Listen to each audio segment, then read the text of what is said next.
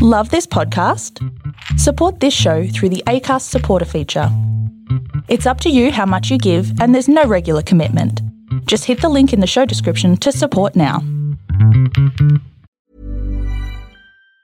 Planning for your next trip? Elevate your travel style with Quince. Quince has all the jet-setting essentials you'll want for your next getaway, like European linen, premium luggage options, buttery soft Italian leather bags, and so much more. And it's all priced at 50 to 80% less than similar brands. Plus, Quince only works with factories that use safe and ethical manufacturing practices. Pack your bags with high-quality essentials you'll be wearing for vacations to come with Quince. Go to quince.com/trip for free shipping and 365-day returns.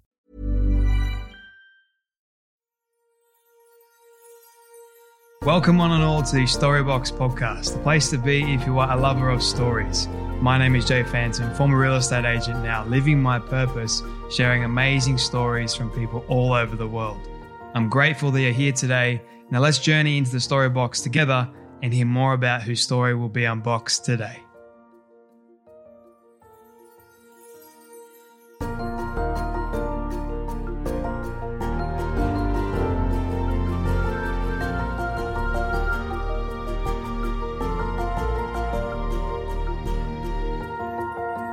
Well, everybody, it is that time once again. Welcome back to the Storybox podcast. My friends, I hope you all are doing well and keeping safe out there during this period of time. Today, I have a very special guest for you. His name is Michael Gervais, or Gervais, as I call him in the introduction, if you look at it on YouTube. Dr. Michael Gervais is a world-renowned high-performance psychologist and industry visionary. Over the course of 20 years working with world-leading performers, Dr. Gervais has developed a psychological framework that allows people to thrive in pressure-packed environments. His clientele consists of this NFL Seattle Seahawks, that's my favorite NFL team, just saying, countless Olympic medalists, MVPs from every major sport, world record holders, internationally acclaimed music artists, and corporate leaders. Dr. Gervais is the host of the ever-popular Finding Mastery podcast with over millions of views.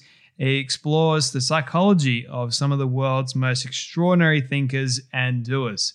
Past guests range from Microsoft CEO Satya Nadella, apologize if I'm butchering that, and best-selling author Brené Brown. I also saw that he had the author of The Subtle Art of Not Giving an F with Mark Manson, The Climber, Alex Hanold, and NBA coach Steve Kerr. Dr. Gervais and NFL coach Pete Carroll founded Compete to Create, an online and live masterclass for the mind. They have worked with more than 30,000 employees of Microsoft alone on the mental skills and strategies to unleash one's potential. They've also co-authored a book together on Audible Original, Compete to Create, and it's been released recently and it's doing incredibly well. Among all of Dr. Gervais' successes, he has been featured on a number of magazines such and news outlets such as NBC, ABC, Fox, CNN, ESPN, NFL Network, Wall Street Journal, New York Times, Outside Magazine, Wired, ESPN Magazine, the Harvard Business Review, and so many others. My friends, this is going to be an awesome conversation. And if you are a fan of psychology, I guarantee you are going to love this episode and finding out and unboxing Dr. Michael Gervais' story. We unbox a lot of things in here that I know is going to be of value to a lot of you. So with that being said, my friends, I need you to do me a huge favor. Please share this episode around if you do like it and do get something from it. It would be a huge help to build this community of the Storybox and reach as many more people as we possibly can. Your support goes a long way. Also, if you can leave a rating and review over on Apple Podcasts, that also goes a long way in building the Storybox. Follow Dr. Michael Gervais. His work is pretty amazing and is quite informative. So make sure you do that. So my friends, I'm going to be quiet now because it's time to venture into the Storybox and hear Dr. Michael Gervais' story. Thank you for including me in your community. It's an absolute honor. Seriously. Thank you so much for making the time. Before we dive into, I guess, your backstory and why you got started and how you got started in all this, I have one question that I love asking people to start off with. I don't know if you've heard this before, but I love asking people, what does success look like to you? Yeah, it's a good question. And, this was a conversation that in 1980 was asked a lot. Like that question was asked a lot in the 80s. Like, what is success? And it's different now than it ever was before. And I'll tell you exactly where I am with the question is that success is about living in the present moment and mapping that against clear principles that are helping guide my thoughts, words, and actions. So there's an alignment in the way that I show up that's principle based in the present moment. And then as well as mapped toward my purpose in life. So if I'm clear about my purpose, which is to help people train their minds to live in the present moment more often, and I'm doing it in a principle-based way that feels right and organic to my value system, and then I'm able to actually spend a higher frequency of time than I ever could, than I ever was able to prior to live in the present moment, I got it. Like for me, that's success. Mm-hmm. Now, what does that mean? It means that if I'm able to do that, then I am in the keyhole, if you will, of where high performance is expressed, where relationships are met, where wisdom is revealed, where all things that are true, beautiful, and good are experienced. And that keyhole I'm talking about is the present moment. Mm-hmm. So that's where I meet my son. It's where I meet my wife. It's where I'm able to express my craft. It's where I'm able to help businesses and people, accelerate their growth arcs. And so for me, the keyhole is the present moment. And when I'm in the present moment, aligned with my values and in a purpose, in alignment with my purpose, for me, that's success. I love that. I have two questions coming out of that. So I'll ask you the first one, which is, why do you think people get stuck on not being present right now? Oh, well, it's a good question, relatively easy to answer.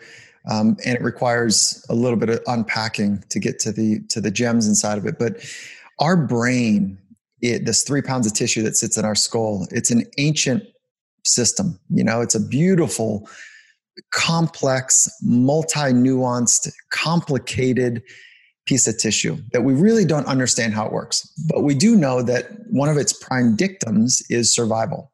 So we have this ancient brain in modern times trying to solve modern challenges. And our brain is just trying to figure out how to survive.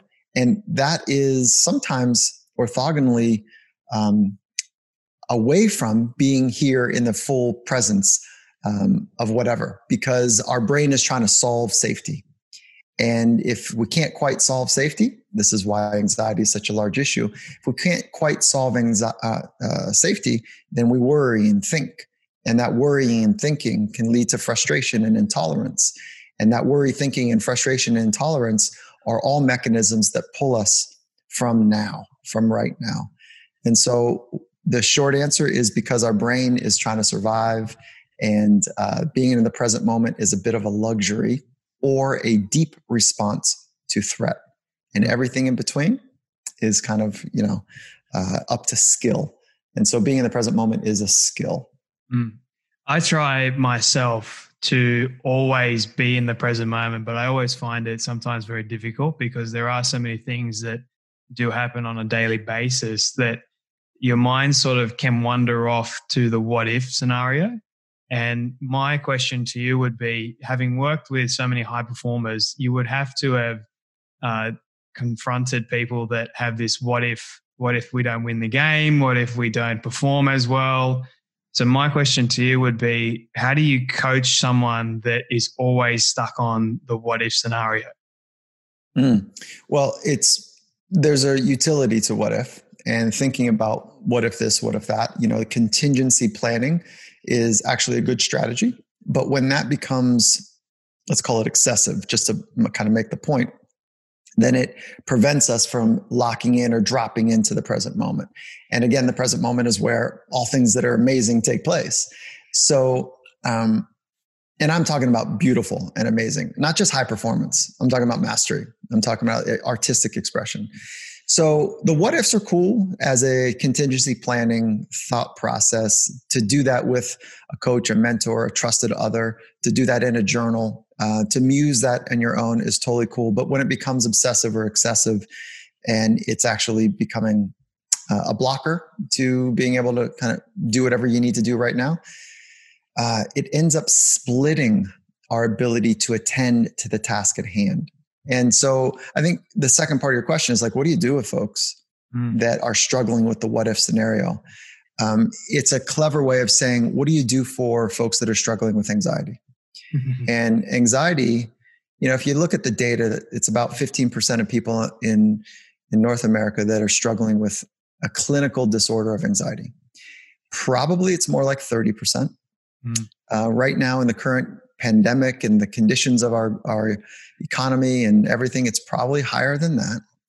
And so what do we do with people that are struggling with anxiety? Help them understand that how their ancient brain is working, how they can train their mind through one, awareness of their inner experience. So with step one, awareness, then you provide a skill to come back to the task at hand, to come back to right now. And usually for the most part, right now is pretty cool. Yep. Like right now, Jay, you and I are like, we could have a ton of things going on in our life that are actually really challenging. And blood in the kind of the behind the scenes of this conversation and in the recesses of our mind. What if this? What if I don't do that? Or what if I ask the wrong question? Or what if I say something that is unbecoming or whatever? All of that. But if that narrative is running strong, it takes away the ability for us to appreciate this moment. And so we can get into the particular skills if you want, but that's a general way of thinking about the what if scenario as it maps to anxiety and how anxiety is actually one of the culprits to human potential. Do you believe that it's mainly repetition to sort of get out of this mindset of the what if? Because, I think we all at some point have it on a pretty frequent basis, because it's not easy to get away from it. I think like what I've learned is just to be mindful of it, but don't allow it to control your present moment. Like get to that place of, I think there's like a barrier. And once you allow the what if to go over the barrier and sink deep into your actual belief system, that's when it becomes an actual problem. And that's when it starts hurting your present moment with your beliefs in right now.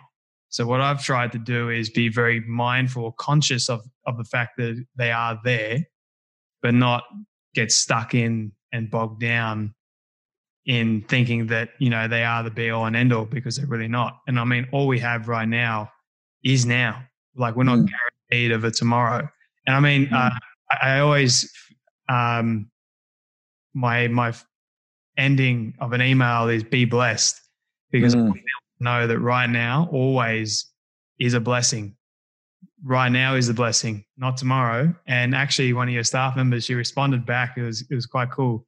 She says, I'm alive today. So that for me is I'm blessed. And I was just like, that put a massive smile on my face, because I don't think anyone has really ever responded to that final ending of an email before. So that I feel like that's awesome. But for you, Dr. Michael, what is one particular skill you could recommend? I know there's heaps, but if there's one particular skill that you would recommend to somebody, like a young person, for example, that is struggling with it, what would you recommend? Struggling with the what ifs? The what ifs, yeah. Yeah, you mentioned it. So it's awareness. And so awareness is actually a skill. And so we throw that word around like it's, easy, but awareness is actually quite sophisticated. Awareness of what? Awareness of four things: awareness of your thoughts, awareness of your emotions, awareness of your body's sensations, and awareness of the unfolding environment around you. Now, to do awareness well is to do it without judgment and critique. So what I'm talking about is really the art and the science of mindfulness. You could call it meditation if you want. Mindfulness is really about awareness and about wisdom. And so with great awareness, then we can actually apply the right tool or the right skill in the right way to adjust to this unfolding moment. And without awareness, we're stuck, And so awareness allows us to live in the present moment more often by adjusting, making these little micro adjustments. And then when we're in the present moment more often, like you and I have talking a lot about the present moment, but when you're in it for an extended period of time, you've kind of hooked around 2, 3, 4 moments, maybe 40, 50, and you've kind of got this loop, if you will, of being in the present moment right now, stringing together the next and the next. Athletes talk about that being in the flow state. They talk about the zone. They talk about, musicians call it being in the pocket. But really what it does, if you do it in a non-movement based way, it leads to insight. So awareness to the present moment to insight. And insight is the aha moments like, oh, you know what? That's how this works. That's how I work with this. Oh, right. So that's an insight. And then when you put together 2, 3, 4 insights, you get to wisdom. Now, if you know a wise man or wise woman or wise person, you know that they see things differently. So with great wisdom, you probably don't need a whole lot of tools. Okay. Now, if you don't have a whole lot of tools in place, it's really hard to get to wisdom. So it's like this bookended experience. You got to start with mental skills and tools to get to wisdom. What are those tools? Okay. Again, let's go. Mindfulness is one. And if we can double click on that and talk about the science of mindfulness as well. The second would be self-talk. So understanding what you say to yourself actually has a material impact on your emotional being. And sometimes a thought is really important. Sometimes it's just a freaking thought. Like it's like say hello and goodbye to it. Like see you later. It's the stringing together of thoughts that is actually, where the impact comes from. And so you think about stringing together thoughts. What does that mean? Thoughts are like trains of thought. So you get on one thought and it's likely to take you to a very familiar second thought. It's likely to take you to a very familiar third stop. So it's kind of like a train of thought. And if you don't realize what train you're on, you could end up in a great place, or you could end up in like a really kind of heavy spot, like a place you don't like to be. And so without awareness, you're just jumping on trains all the time, just following thoughts without kind of a clue what ticket you just punched. And so awareness 1, self-talk 2, knowing how to breathe properly to regulate your body. Those are all kind of mechanisms to deal with anxiety. There are handfuls more as well. I've done quite a few conversations with some very high performance people and really enjoyed the conversation towards mindfulness and really learning as much as possible about mindfulness. But I think you summed it up perfectly in that. And I think we could talk for ages about mindfulness and really unbox that even more. But what I want to do is focus more on your story, Dr. Michael, and how you got started in doing all this stuff in the first place. So are you able to share, in school, what did you always want to be when you grew up? Oh yeah, you're taking us way back, huh? You want to go back to the origin story? You want one of us curled up on the couch crying? Is that what we're doing? That's what we're doing. No, yeah. As a psychologist, I'm poking fun at my own craft, but and actually, that's kind of how psychology was in the 80s and the 90s. But it's so different right now because of the extraordinary men and women. Some of the most courageous men and women right now are saying, "Listen, I'm not leaving my psychology up to chance. I'm going to train it the same way I train my body, the same way I train my craft. I'm not leaving this thing, unturned. So let's get after it." And so it is changing, quote unquote, a stigma that we struggled with long ago. It's changing. Because I'll tell you what, like in the performative environments I'm in, I'll answer your question for sure, Jay, but the performative environments that we're in right now where fill in the blanks, like I'm currently with the Seattle Seahawks, but there's lots of other environments I would check the box to say this is also true. When I'm having a conversation with somebody, no longer is it like, oh, such and such is with a shrink. It is really like, oh yeah, they're getting after it. They're solving some stuff now. They're getting their mindset, dialed in. Good. Because I need them on Sunday. We need each other to be right, and I'm not saying there's a cue for those conversations like a lineup, but in the most dynamic environments, there is a want to be one's best, to be great at their craft, and to be great for each other. And mind is a really important part. So what set me down this path is I was a bit of a mess as a young aspiring surfer. And so I grew up surfing. It was my first sport. I'm sure you're well intimate and familiar with the wonderful sport of surfing. And free surfing was cool. Like, pull into something heavy, don't talk about it, just be about it. Like I was built for that. And I ascribed to that culture. Right. But I also had this itch to do professional surfing. I'm sorry, not professional, but competitive surfing. I mean, I'm talking about like when I was like 13, 14, 15 in that age. So it was competitive and I was a mess. Jay, as soon as the beach got a little filled and some judges were there and people came out to watch heats, I was an absolute kook and I could not figure out how to access what I knew I could do because I had this constrictor that was an invisible constrictor of what was possible for me. And when nobody was looking, I was fine. It was cool. It was actually awesome, just be about it. And then as soon as people were looking, I had this, what I've come to term now, you've heard of YOLO? Yeah. You only live once. You heard of FOMO, right? Yep. You're missing out, right? So I coined this other concept, which I think, Jay, I believe is the number one constrictor for human performance, what I'm about to share with you. FOPO. Fear of people's opinions. Ooh. So go back to our ancient brain is trying to figure out survival. There are no more saber-toothed tigers. So what is our current danger? Our current danger is what somebody else might be thinking. What you might be thinking of me is so dangerous for people that the same part of the brain, the fight, flight, freeze, submit response in the brain, that part of the brain called the limbic system lights up as soon as somebody walks on stage. Okay. And when they walk into a social gathering where there's maybe some people they don't really know, or they perceive people to be of stature or influence or something, why would we be nervous? Why would we activate the same part of our brain that is responsible for survival in social settings? It's because our brain hasn't quite figured out what do we do when people are judging us? And that must be the new threat. So FOPO, fear of people's opinions, really kind of got me screwed up as a young athlete.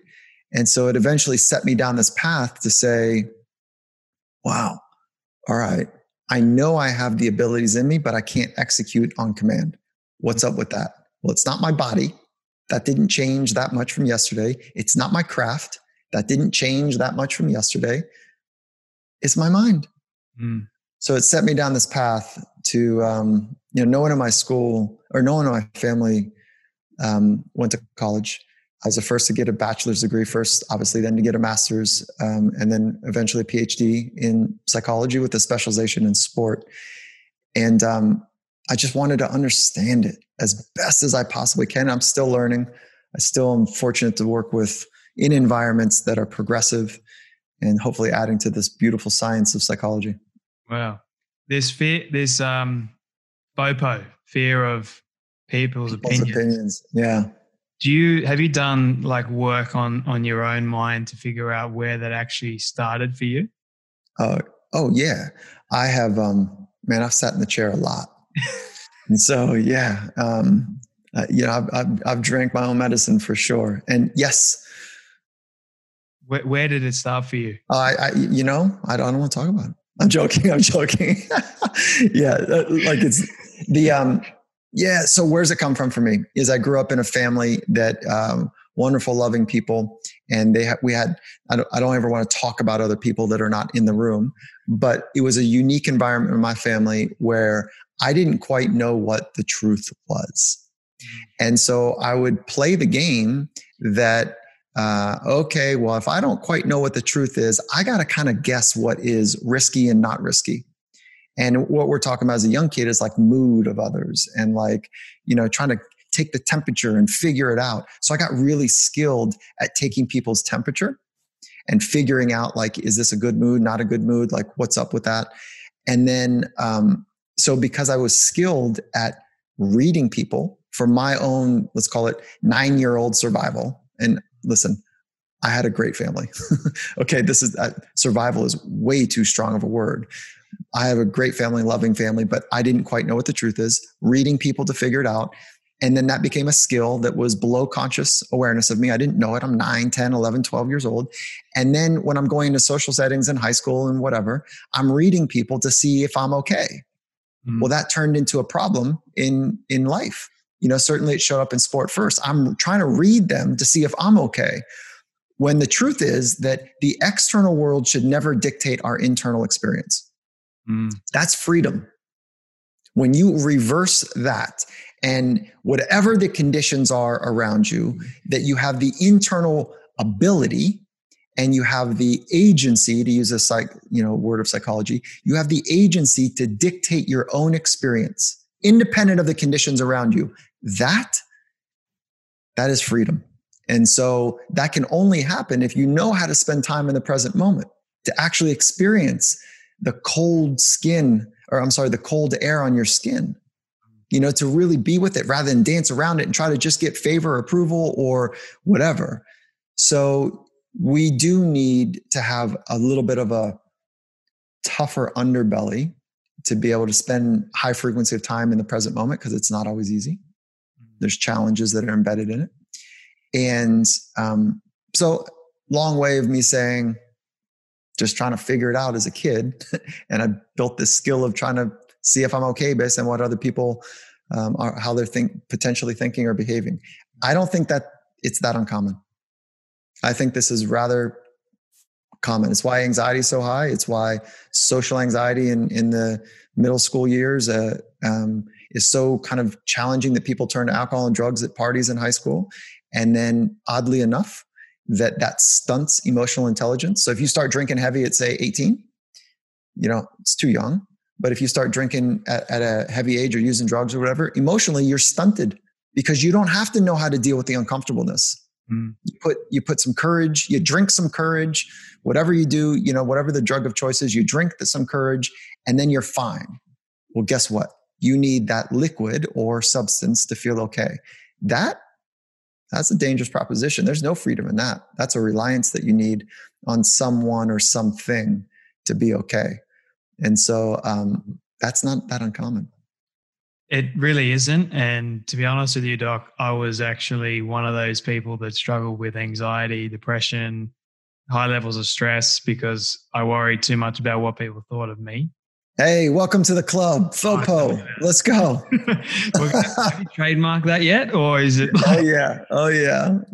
Definitely trademark that. But I, in many ways, I went to psychologists and counselors and all that sort of stuff and just told them, like, this is how I was brought up. This is how my belief system was formed. And I place such high perfection on myself and doing such an amazing job because I put that pressure on me. I wanted to become better, greater, and I didn't want to disappoint anyone either. So in school, like, I was the first one to actually do my HSC in the family. Mm-hmm. And I wasn't smart. I wasn't intelligent. I struggled a lot. And for me, it was tough. So when the exams would come around, my brain would just go blank. When it came to the assignments, I was excelling at them. But whenever an assignment or an exam, was down the road or so close, I would just shut down. And I would get so fearful of actually failing the exam. What happens if the what if scenario? And actually, when I was sitting the exams, I would suffer like these panic attacks. And one time I suffered a panic attack and the school had to call an ambulance because I thought I was having a heart attack. I was like, no, I can't be having a heart attack. You were a mess. I was an absolute mess. Yeah. Yeah. I mean, I feel for you there. And you know what? Here's the bummer about that is that why don't we have these resources, these psychological skilled resources for kids, for young athletes, for non-athletes? Like, why don't we do it? Yeah. It's absolutely, it's a pain source for me that many of the only people that I get to spend time with are incredibly well off because they're so skilled at what they do.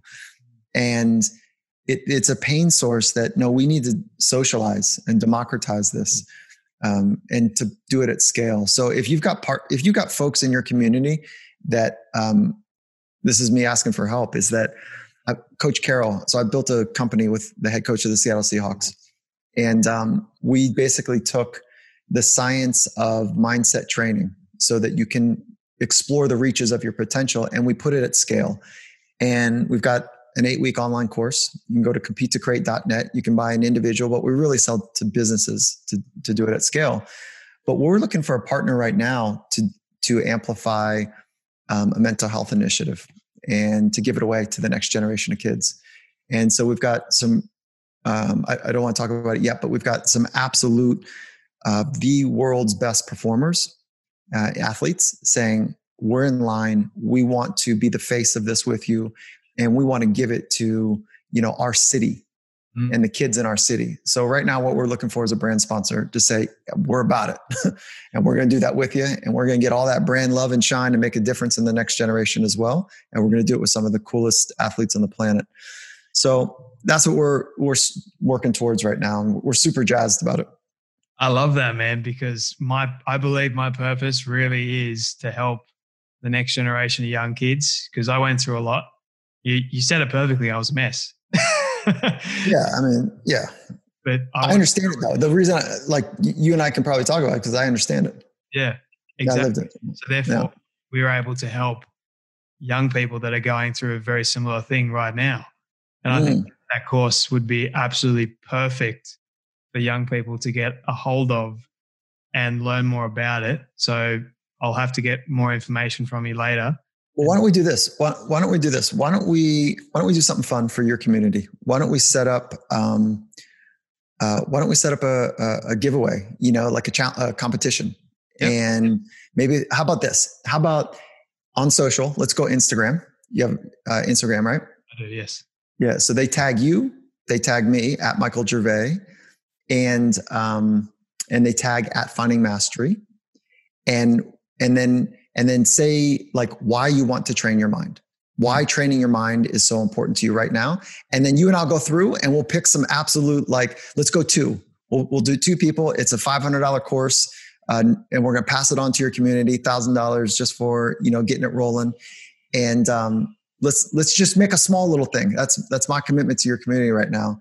But let's have some fun on social with it. Let's kind of create that community. The people say, I want to train my mind. Let's go. I love it, man. Let's totally do it. Let's get it done. And put that on record. So we're actually going to make it happen. Yeah, good. No escaping it. Yeah, good. Very cool. Dr. Michael, I am very mindful of your time. So I have a couple more questions for you, if you don't mind. Yeah, please. What has been the worst advice you've ever been given? Advice? Yes. Advice? Just advice. Yep. It's like, I don't know what I want to say. It's like advice is a fool's game. And so I don't give advice. I don't think that it's a valuable proposition. There are no shortcuts. There's no hacks. There's no tricks and tips and shortcuts. And, there's no secrets. So advice, people ask for advice and I say, well, hold on. How about this? How about we really work to understand what you want? How about we work to understand where you might be stuck?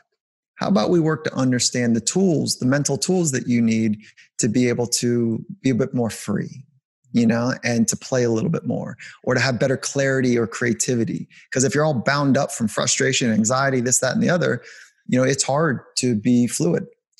And so I think advice is a bit of, and I'm sorry if I'm disrespecting you in this, but I think it's a little bit disrespectful to say, because you haven't lived in my shoes. And it's a shortcut to say, just tell me what to do. Jay, just tell me what to do. you can't begin to really know without knowing so much of me, how that flippant advice or even well-intended advice is going to impact me down the road. So I'm not in the game. I think advice is a mistake. That's the worst advice is to give advice. And so, yeah. I love that. Sorry to get on a soapbox a little bit on it. No, that's good. I like that answer. It's different. I've never heard anyone describe it that way before. So what do people say to you? How do they respond? They always say to me, that's a good question. And they try and think of when someone has actually given them a bad piece of advice that hasn't worked for them in their life. And whenever I think of this question, the reason why I'm curious about it is because I've had so many people actually give me terrible advice. I've followed it and ended up realizing that it was bad advice later on. But in the moment when you're given the advice, you think it's the best thing in the world until you've actually lived it. So I'm always curious about what things people have actually lived that they consider that they got from somebody else that was bad advice for them. I'm always curious about that. So then I can learn, and people that are listening can learn from that advice, that if they have been given the same thing, that now they can get rid of it. And well, it's so contextual though. Like somebody could say, trust your gut. And then the same person could hear from somebody else, which is like, write it down and think deeply. Well, come on. I mean, okay, both are cool. I mean, it's just, I don't know. I get fatigued by pop psychology, the hacks of the world. I get a little fatigued by it. And I know that it's very popular to do that, but I'd rather say, what are the sturdy frameworks that we can work from? And if you really want to explore the reaches of your potential, you need some frameworks. And let's stand on the shoulders of some of the greatest scientists in the world that are investigating the invisible. So you can see, I love the science of psychology. And some people want to say it's not a hard science. Bullshit on that. It is. Yeah. I mean, so many layers. How about gravity, we know it exists, right? No one's seen it. Yeah. But we know it exists. We know the artifact. We know the impact of gravity or lack of. The same with the mind. Nobody's seen it. And so gravity is one of the hard problems. And when I say specifically gravity, I'm actually talking about dark matter, dark energy. Like the stuff that we don't even understand 95% of atomic structure, really, the things that are not atomic structure. And so the mind is complicated, dude. And I love the art and the science, the intersection of those two. I'm always curious by it. When people ask me questions or when they say to me, hey, Jay, just follow your gut. I'm always like, well, what does that actually mean? Let's unbox that a little bit. Don't just say to me, I'll follow your gut, because that could mean a variety of different things. I want to get to the actual core of everything, because I believe that if you start unboxing things, you start growing, you start learning more, and you start figuring things out. And I think a lot of people are actually afraid to go there because there's always that fear of, what if I actually find it? Will I actually be accepting of the answer? And I know, because I was there for many, many years, but what I love is the psychology aspect of the human mind 100%, because it's so fascinating. Everyone's so different. There's so many different thought processes that we go through, so many layers to a human perspective, and so many questions that we could really dive into and figure out the answers to them. And my grandfather used to say to me all the time, he's like, if you don't ask, you don't get. So don't be afraid to ask. And what I've realized by doing this, Doc, is just asking the tough questions. And if I don't know how to respond to the answer, then that's great. Like, then I can learn with you. I don't know the answers to a lot of questions. That's why I ask them. And I like asking sometimes the same question to different people, because there's always going to be a different response. Sometimes it's trends, but oftentimes there's always a different response. Yeah, that's cool, man. There you go. My last three questions for you. This one may be a tough one to answer, but we'll see how you go with it. If you could ask a question to anyone alive or dead, who would it be, why, and what question would you ask them? Yeah, these are fun. These are always kind of fun. All right. So who is it? Why? And what was the third part? What is the question? Would you ask them? Yeah. So, gosh, there's, let me take a cheap way out here for a minute. There's a handful that I think about a lot. I'd love to sit. So the books that I read are the ones that stand up for the ages. Yeah, I've got books that I read that are contemporary, but I like the ones that stand up. And those are the people that I would be interested in sitting down with. I mean, who are the most influential people in the world? Well, they happen to be the founders of the 11 world religions, so I'd like to sit with Buddha and Jesus, and, I'd like to sit with those folks, Muhammad, and say, get into the questions of like, what's the purpose? Like really grok with the big question, what's the purpose in life? But if we got off that kind of heaviness for just a moment, bring it back down to like, who I'm bummed I didn't get to sit with? Thich Nhat Hanh. I would have loved to sat with him, to go from exile to a national treasure, to be at the forefront of a calling and a practice to understand mindfulness and the inner experience. I wish, and recently, with like 2 years, I wish I would have had the chance to sit with him. Leonardo da Vinci. Oh yeah. I mean, how about Leonardo would be, the reason I say Leonardo is because, he was committed and brilliant and did it his way and was different and risked everything. There's rumors, if you will, but pretty high understandings that he was gay at the cost of death. And he was like committed to his pursuit. Like, there's something special there. I wish I could have sat with Mother Teresa. And because she pushed against the grain in a big way. And it might sound like, oh, okay, so he's up in the spiritual thing. Yeah, I mean, I'm really fascinated by the most influential people, some of the most influential people on the world. So, and then if I made it to the folks that are still alive, I haven't sat with Elon Musk. I think that'd be fun. And I think it'd be orthogonally different than the people I just mentioned. It's a bit of a madness in there, maybe a little bit like Da Vinci. I don't know, but I'd like to sit with him. I wish I'm looking forward to a chance to sit with Barack and Michelle and Bill Gates. I think that there's maybe even more so Melinda Gates. I think that she kind of holds the tone of what they're doing. So I could go on and on. Like, I'm inspired. I think people are amazing.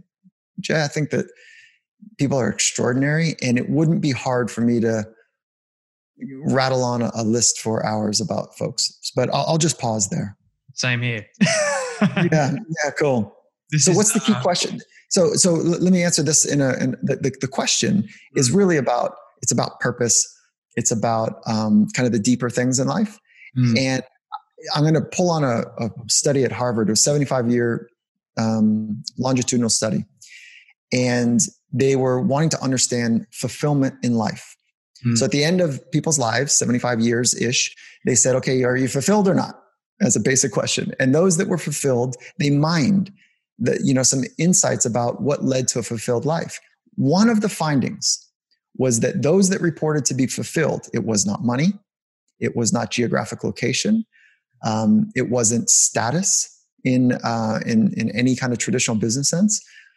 One of the key factors is that they wrestled with the hard problems of life. They didn't solve them, but they wrestled with them. And that's the conversation. I want to have the hard problems of life. What does consciousness mean? What is the purpose of what we're doing? Right. And so when purpose is clear, we can deal with incredible pain. Think about that statement. When purpose is big, you can deal with lots of different types of pain. But when your purpose is small, pain runs the show. Yeah. And so, there we go. Totally agree with you there.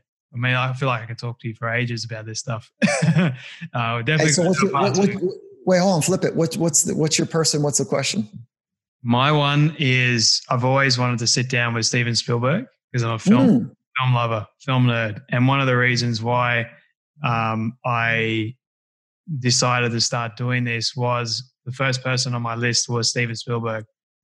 And I was like, no matter what happens, I'm going to work my way towards Steven Spielberg, plus have amazing conversations with everybody else and change the world.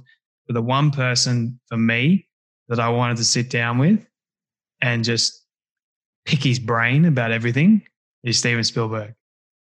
Cool. Do you have a key question that you lead off with?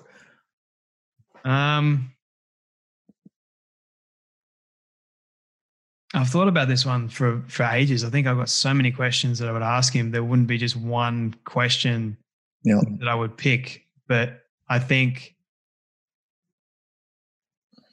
to me, what his version of what does he believe what does he believe makes a good story?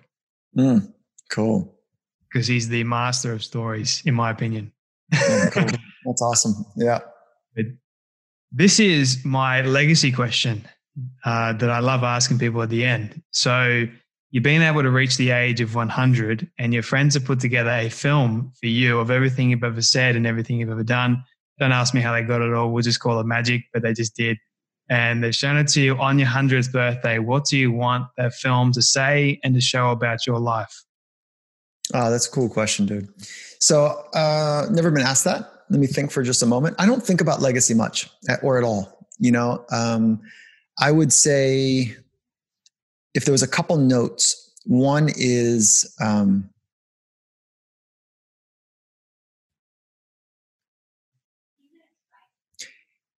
he made a difference in the quality of people's lives.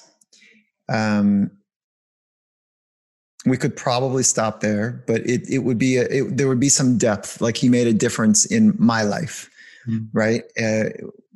My times many, hopefully, but he made a difference in my life, and by creating space to explore, by understanding the relationship between vulnerability and courage, and helped me live in a way of like the truest sense of flourishing. So it would be about that kind of stuff. I love it. Great. Yeah, Great answer to the question. This is more of a fun one. I've only recently started asking people this one, but I just think it wraps things up pretty nicely. What is the weirdest food combination you've ever tried? Oh God, it brings me back. Did you ever watch the TV show Friends? Yes, I did. Right. Joey was like, what's not to love about this, like meat and apple, shepherd pie or whatever that thing was, like, oh, love mayonnaise, love hamburger, love peaches, like whatever. What's the weirdest food combination? You know what? I don't know. I think about this a lot. I really enjoy sushi. Like, I think it's a really fun, delicate food choice. And I can't understand how people drink wine with sushi. So I don't know where that comes from, but that's not really what you're asking. But like wine and sushi. Good question. Yeah, I don't know. I don't know where that comes from. I get the sake and I get the beer, but wine and sushi. I always get a little miffed by that. But that's not really it. The weirdest food combination. I don't know. I don't even know how to answer that, dude. I'll bounce it back to you. What is yours? All right. Okay. So people do this a lot to me. Recently, they bounce it back, and I always say, okay, I have this weird one where I get rice crackers. I put butter, peanut butter, cheese, and sometimes ice cream. That's weird. It's very weird, but trust me, it works. All right, give it to me. Give it to me one more time. Rice crackers, butter, peanut butter. Yeah. Cheese and ice cream. Everything but the cheese. Everything but the cheese throws me off a little bit. Yeah. Yeah. I think if you were to ask me this question, like, let's say 3 years ago, like, Mike, what do you think about toast, avocado, chia seeds, eggs, and some Parmesan cheese with a sprinkle of hot peppers. What do you think about that? And maybe a radish on top. Nah. So that's crazy talk. That's what I eat almost every morning. Like this avo kind of egg toast with a little chia seed. It's great. And I put it on Ezekiel bread. So I've got like a kind of a healthier grain there. So yeah. I just wouldn't do the avocado. Everything else sounds good. Out of here, man. Super foods. Like I'm trying to get them all. Yeah. Nice. I love it. Well, Dr. Michael, it's been an absolute pleasure speaking to you. We're definitely going to do this again. So I appreciate you, Jay. In the near future. Where can people find you? Where can people connect with you and learn more about you? Thank you. So first order of business, I had fun in this conversation. So I appreciate you including me in your community and kind of the insight meets delicateness in the way that you frame conversation. So I appreciate that. The second is Finding Mastery is the podcast. You can find that at any of the podcast catchers, iTunes and whatever. And no, it's not called iTunes. Is it iTunes? Why am I blanking on it? Apple Podcasts now, which is Apple Podcasts, Spotify, all that good stuff, right? And so Finding Mastery, we're having a blast there. CompeteToCreate.net is the course that we talked about. And so that's the actual, if you want to roll up your sleeves and train your mind, that's the place to go. And then on social, all the handles are at Michael Gervais, Gervais. So it's Gervais, not Gervais. Nah, it's good, man. Listen, you did a good job. You did a good job. Fine job. I'm not offended. Okay, good. Well, Dr. Michael, thank you so much for your time and for coming on the Storybox podcast, sharing your wisdom and your insight to some of the tough questions. Really appreciate it. Thanks, Brett. I appreciate you, Jay. I don't like this part because it means that sadly, we have come to an end of yet another incredible story. I just want to say thank you to all of you for tuning in and listening to our guest today. It is my prayer that you would have felt inspired, motivated, challenged in some way, and that you would have learned something new as well. If you'd like to hear more amazing stories like this one, you can do so now by searching up the Storybox on any podcast platform. It's that easy.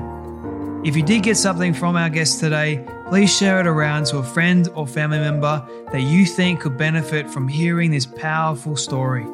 And before you go, please leave a rating and review on Apple Podcasts. It will only take 30 seconds and it will go towards reaching more people. Let's start changing lives through powerful stories like this one. Your support is greatly appreciated. Until next time, when we dive back into the Storybox, I'm Jay Phantom, and don't forget, your story is worth more than you know. I'll catch you next time.